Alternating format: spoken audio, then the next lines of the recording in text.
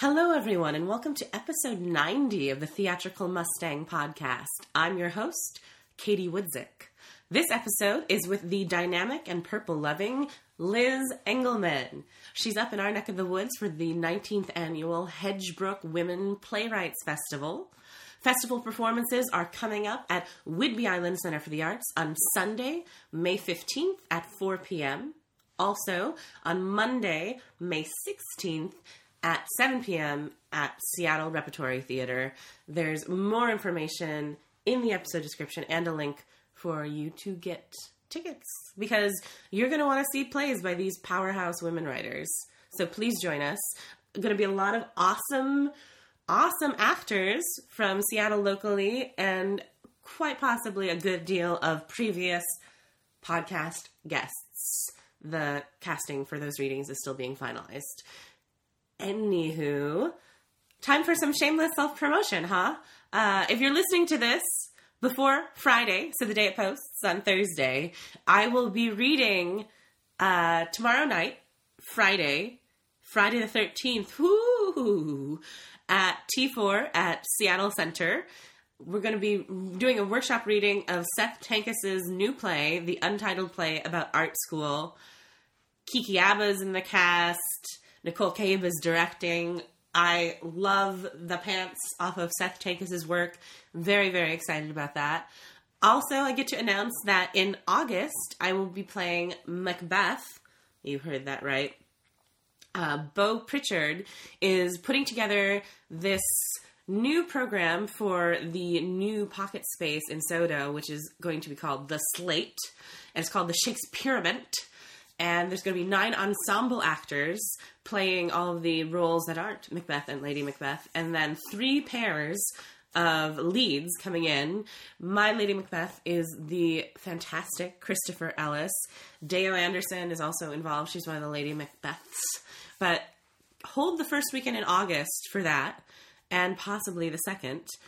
And I will get y'all more information as it becomes available to me. But for right now, I want you to enjoy episode 90 with Liz Engelman.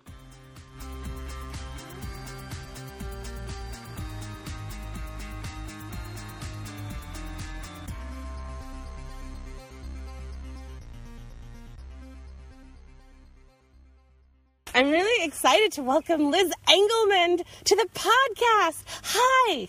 Hi, Katie. Let's talk about new plays, huh? Oh, yeah. So you're here as a dramaturg for the 19th annual Hedgebrook Women Playwrights Festival. We're about, 2/3 of the way through the process as we're recording it. What's been going on? What have people been writing about? Who do you know? What excites you? All the questions at once.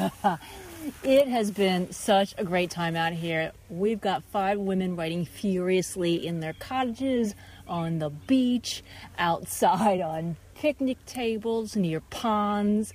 They're working hard, being inspired by beautiful surroundings, even when they're writing really difficult things. I heard a rumor that one of the plays has an element about bees. And this is why I love Hedgebrook. The Hedgebrook chef happened to have a neighbor who was going to the beekeeping meeting. And so we made sure that the playwright got to go to the beekeepers meeting. And then another writer is writing a play that has orcas somewhere in it. And there are orcas around Whidbey Island right now. And so Whidbey Island seriously has everything these writers need right now. It's magic. It's magic. And Christiana, who is working on another play other than the one she's started to work on while she's here, it's about orcas, and she thought, maybe I can go whale watching while I'm out here. And it was full, and it was waitlisted, and she thought, there's no way I can do this. And then, wouldn't you know, space is opening up. She's probably going to be able to go tomorrow, and it's like, Lady Hedgebrook and Whidbey Magic, it's making it happen. And then Madri, who was working on a play called Queen, you can think about the queen bee, all of a sudden was able to deepen her understanding of bee population because she was able to talk to some people who do it here. So it's like anything you ask for, Whidbey provides. It's kind of amazing. But there's also the sense of, you work on something while you think you're going to work on something while you're here at Hedgebrook, and then another play burbles up too. So I would say that several of the writers who are here working on the play they thought they were going to work on, they're also working on something else, because you never know what's going to inspire you on a day-to-day basis. So what number festival is this for you, for the Hedgebrook Women Playwrights Festival? You know, I don't have enough fingers and toes to count anymore. Or I guess next year, what is 20? I'll max out my fingers and toes. But I've been in it with it since the beginning when I worked at ACT. 1998, Vita was working at ACT too, and together we partnered with this festival. And then there have been some years where I haven't been able to come, and so Chris Sumption and I have rotated out. But I would say probably like 15 of the 19 or something I've been part of. It's basically the thing I must do every year. It's returning home. What are some over the 15 years in the 19-year period? What are some stories that like pop front of mind about where plays have gone or moments writers have had in the process? Like what are your top hits of the Hedgebrook Women Playwrights Festival? You know, it's funny because there's always the where have plays gone and what stages are they on? And of course, that's a huge aim of the festival, is getting women's voices onto our main stages across the country. And over the last, 5-6 years, we've done a really good job, I think, at linking playwrights to theaters who are developing women on the stage, and then getting those plays produced and really providing some content into that pipeline, so to speak, to use all that industry terms. And in the last couple of years, a lot of plays have gone on to main stages, but I think for me the more exciting news happens off stage, and just the community of writers around the farmhouse table, talking, sharing stories about their lives, sharing stories about their challenges. There's been so much change in the festival over 19 years, but what hasn't changed is that kitchen table in the farmhouse has always been the same wooden table. And so it's just kind of amazing to think about all the different conversations that have happened with these 4, 5, or 6 writers, depending on the year, plus 1, 2, or 3 dramaturgs, depending on the year.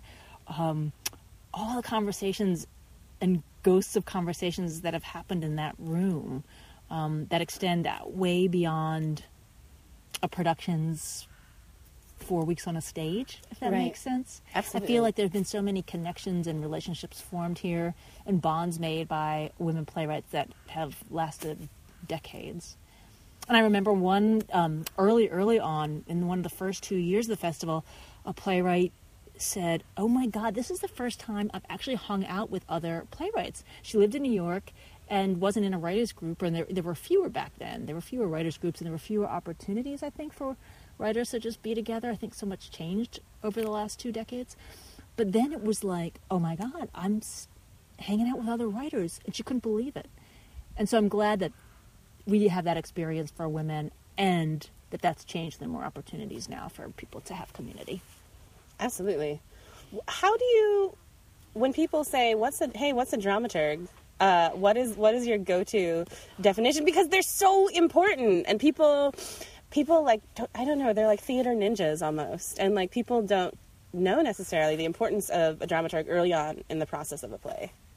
Oh my God, there's so many metaphors that people use for dramaturgs. It's like awful.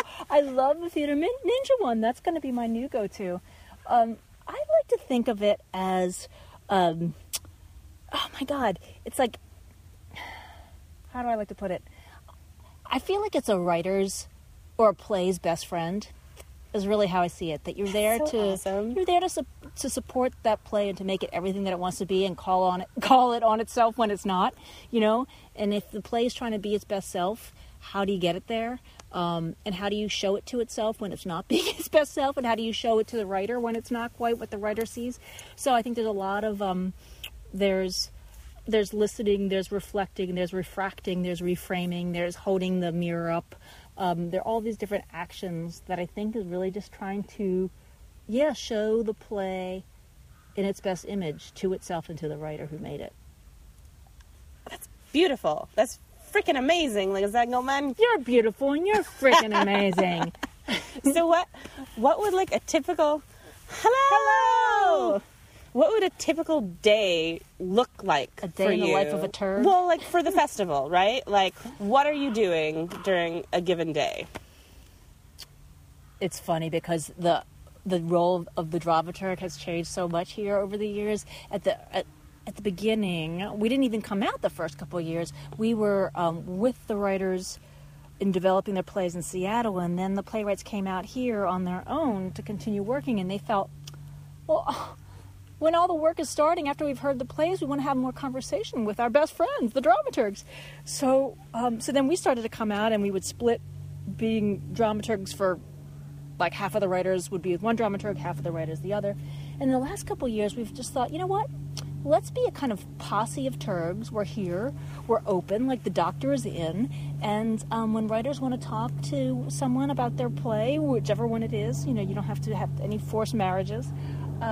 We can have conversations. So sometimes it means having a conversation perched on one of the cottage windowsills with the playwright. Sometimes it's reading scenes and responding.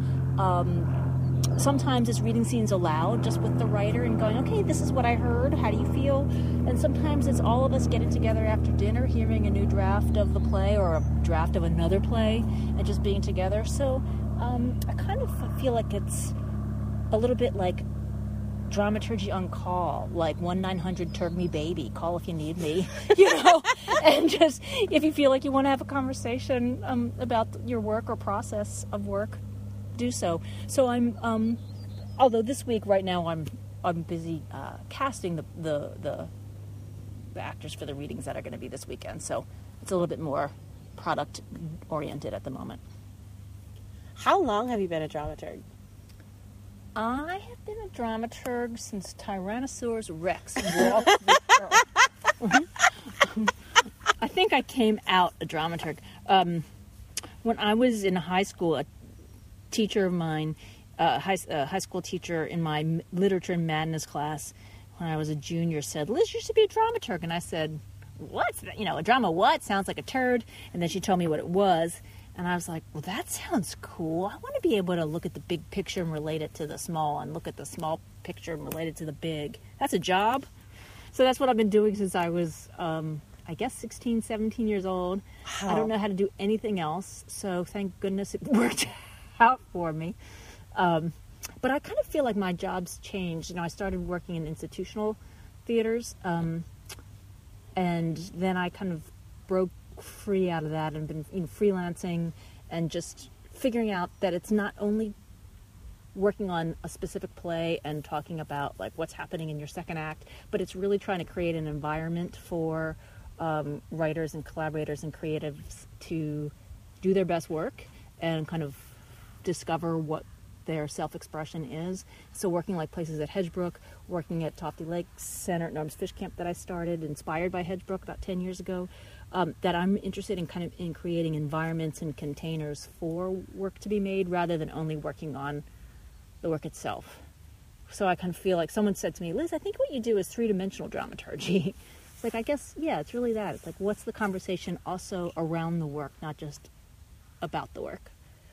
What have you found over the years what are the key components to creating a safe space, a juicy collaborative space for new work to happen?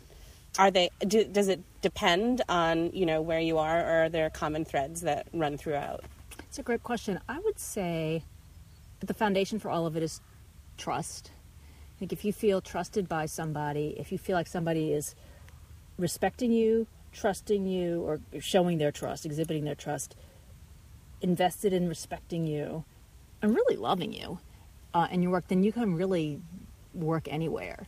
And so I think if somebody's basically just saying, I believe in you, and even almost more believing in the person than the work. It's like whatever, the work you make, it's coming from you, and you matter. And so what can we do?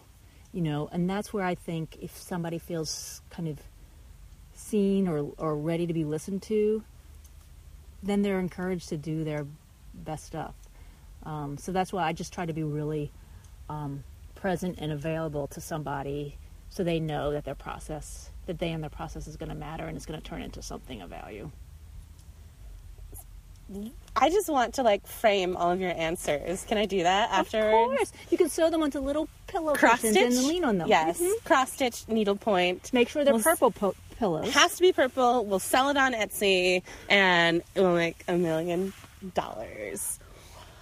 What is the next question? The next question is, why is it so important to have gender parity in theater, and why don't we have it now?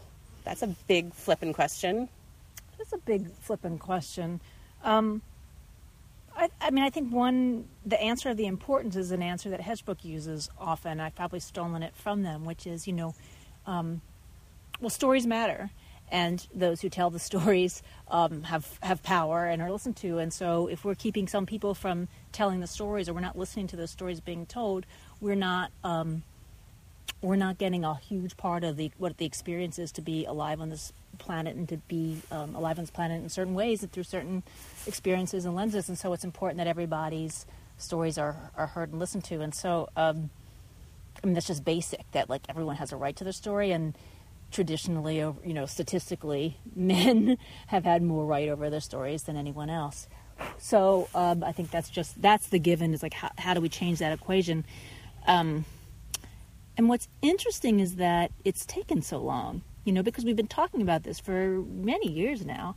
And I think there are assumptions and I don't think it's just men who have the assumption, but it's more a traditional mind frame that was maybe in the tradition of male leadership of institutional theater for so long, is that there's a certain kind of story that people want to hear. There's a certain way of stories being told, and getting out of that and proving that there are other ways to tell stories, both in terms of form, how we tell a story, and then also, of course, the content. Well, who's telling it and who it's about. And that you don't need to tell a story in relationship to whiteness, and you don't have to tell a story in relationship to maleness. That stories, a woman's story, a trans story, a person of color story, can be their story and not in relation to. And I think that's the biggest thing to learn, is that it's not still seen through other lenses. It's through the own lens. If that makes any sense. Yeah, no. Yeah. Absolutely, because we're still at what, 22% of plays produced around the country are written by women, and so that means 78% are written by men. And yet, when I think about our graduating year right now of UT playwrights, 4 out of 4 are women. In our cohort of 15 MFA theater and dance students, so 3 years of master's degree students, 3 of the 15 are men and the rest are women. Wow. Or maybe it's 4, the math is, but so it's overwhelmingly female. Some of the most talented writers and directors that we're finding in our programs are women, and we just have to make sure that the bridge out of grad school into profession, is not blocked. Right. Making sure the bridge is clear. Under construction. Like so you've been working in the playwriting and directing department at University of Texas at Austin for 2.5 years. What's that? So you get to deal with these, you get to work with these really excited, emerging artists. What are some themes in their work? Like, what are sort of the juicy stuff that's coming up for them right now, would you say? What's so exciting working with them is that I learn about what theater's going to look like tomorrow. Yeah. Do you know what I mean? I'm not teaching them anything about how to make theater. They are showing me what theater will be. And a lot of that is, actually, I'm been surprised, a lot of that is really looking at the relationship between the piece that's being made and the audience, and what is that space in which play is received, and how does audience interact with the work, immerse themselves in the work. So there's a lot more immersive theater, there's a lot more site-specific theater, there's a lot more put on headphones and experience this piece by yourself, right. A lot more devised work. And so I really feel like you can't see me right now, but I'm doing the rabbit ears. The play type plays seem to be sometimes less of the focus than how are we exploring with how process and product, the line between process and product merge, and right. It's really like the experience of the piece is almost process in some ways. the challenge is, because it's all so new, it's like how to talk about something on new terms, on its own terms, because you don't have terms for it sometimes. And then figuring out, for some of the more traditional plays, which are as exciting as anything, figuring out how you marry like craft and craft basics, which everyone needs to know in some way, with explosive imagination. So you don't forget craft and just go into crazy land, but you also don't get too mired and too focused on craft that you don't let your imagination take you somewhere. So the balance between the two tools and forgetting the tools and just flow, Yeah. Yeah. What are some resources for folks who want to read new plays? I know the Kilroy's list is fantastic. Are there other websites or resources that come sort of top of mind to you? God, I wish I had something top of mind other than the Kilroys. No, I mean, I find that I often just look to see what's happening at the different writers from the different festivals that are being produced around the country, and then get interested in their work that way. Or who's at New Dramatists right now, or who was just presented at South Coast Pacific Playwrights Center Festival, or who's core members of the Playwrights Center right now, or who was just at the Denver Theater Summit. So just really kind of following work that's out there, rather than, because that's kind of active and a verb, rather than just here's a list of plays, right. And I find that right now, I feel like work is so relational more than it is this play is sent to you by, but it's really about who are the exciting writers, and then you find out, oh, that writer, and then what have you been working on lately? And I think things used to be a little bit more, what's the latest play? And now it's a little bit more the human. What's that human working on? Love it. What goes on at your retreat center, and how did that happen, and when are you there, and what are all the goodness elements about that? It's seasonal living, so right when it gets really, really hot in Austin, and the school year ends, which is now, I go up to the Boundary Waters of Minnesota and spend basically 3 months up there. And I've been doing that for the last 10 years, spending the summer up there. I used to split my time between Whidbey Island and there, and then when I was freelancing in Minneapolis. And basically, I imagined a little mini Hedgebrook, and what could that look like, because I just remember being so inspired years ago when the first Women Playwrights Festival, a woman got up to take her plate to the sink, and the chef at the time said, no, sit down. You're here to write. We're here to take care of you. And that playwright's face froze, and there was a tear going down her cheek, and this picture of shock and awe. And I just thought, oh, more women need to be told that, and more writers need to be told that. And that stayed with me for, at least a decade or something. And then when I was living in Minneapolis, and I just thought, I really want to do something for writers, and not only women, and not only writers, but artists. And I found this property that was up in the Boundary Waters in a place that I would visit in the summers frequently, and just fell in love with that area. And this old fish camp had become available, and Norm of Norm's Fish Camp, Norm had said, oh yeah, this is a place where drunks from Duluth will come and fish. And I thought, okay, well, what drunks from Duluth need to feel comfortable and at home is a little different from what artists need to feel inspired. So after some renovating, some major renovating and some major refurbishing, in 2006 or 7, between 2006 and 2008, I opened up this retreat for artists to come and spend week-long residencies working on whatever their creative project might be. At first, it was mostly playwrights because that's my background, but now it's dancers, visual artists, composers, musicians, as well as writers of all kinds. And we do some masterclass weeks. We look at sometimes how to work doing installation in nature and responding to the place that we're in, the environment that we're in. Sometimes it's groups working on one specific project, a dance company or a theater company. Sometimes it's emerging artists working on all different works from all different disciplines, and they brush up elbows and are surprised that one person was painting silence and the other person was composing silence, and they were there the same week. So, fun connections get made that way. And that's where three-dimensional dramaturgy comes in, where it's really like you open this place up for whatever kind of inspiration and connections get made. I avail myself as a dramaturg for people who want it, but I'm also, cruise director and paddleboard instructor. I love it. I love it. You just do everything, and I am grateful that you exist. Oh, thank you. That's not a question, but I am grateful that you exist. Well, I guess circling back around to this year's festival, as always, the first performance will be at Whidbey Island Center for the Arts on Sunday at 4. And then this year, we're going back to Seattle Rep. And so Monday night at 7 p.m., and I'll have the link in the episode description.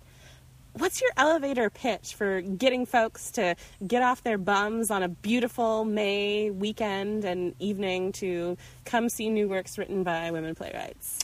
Not only is Hedgebrook important for so many reasons, but this festival in particular is featuring works by 5 women of color who are, for the first time, actually, here at Hedgebrook, 5 women of color whose work is tackling a range of subject matters, and probably one of the most political festivals in some ways over the years, like looking at the street corner, Florissant and Canfield, where Mike Brown was shot, and looking at the protest riots that were coming out of that, and looking at letting people know about Aesop, of Aesop's fables. Many people think that he was a white guy in a toga in Delphi, years ago, but no, he was an Ethiopian slave, and the suppression of his stories and the ownership of his stories. These are topics that are so important to hear about. That's not only looking at beautifully crafted scenes about relationships over time, but is looking about like what are the stories in this world today. Let's look at how we relate as humans to our past and how we can change and create our future. And they're just exciting voices, powerful voices by 5 powerful women. And what else would you want to do with on a Sunday or Monday? I love it. That's perfect. That's perfect. Thank you for sitting down with me. You have been amazing, and I'm going to go make my needlepoint Liz Engelman quotation pillows about dramaturgy and new plays now. Hey, thanks for stopping by the podcast. Thank you. Bye.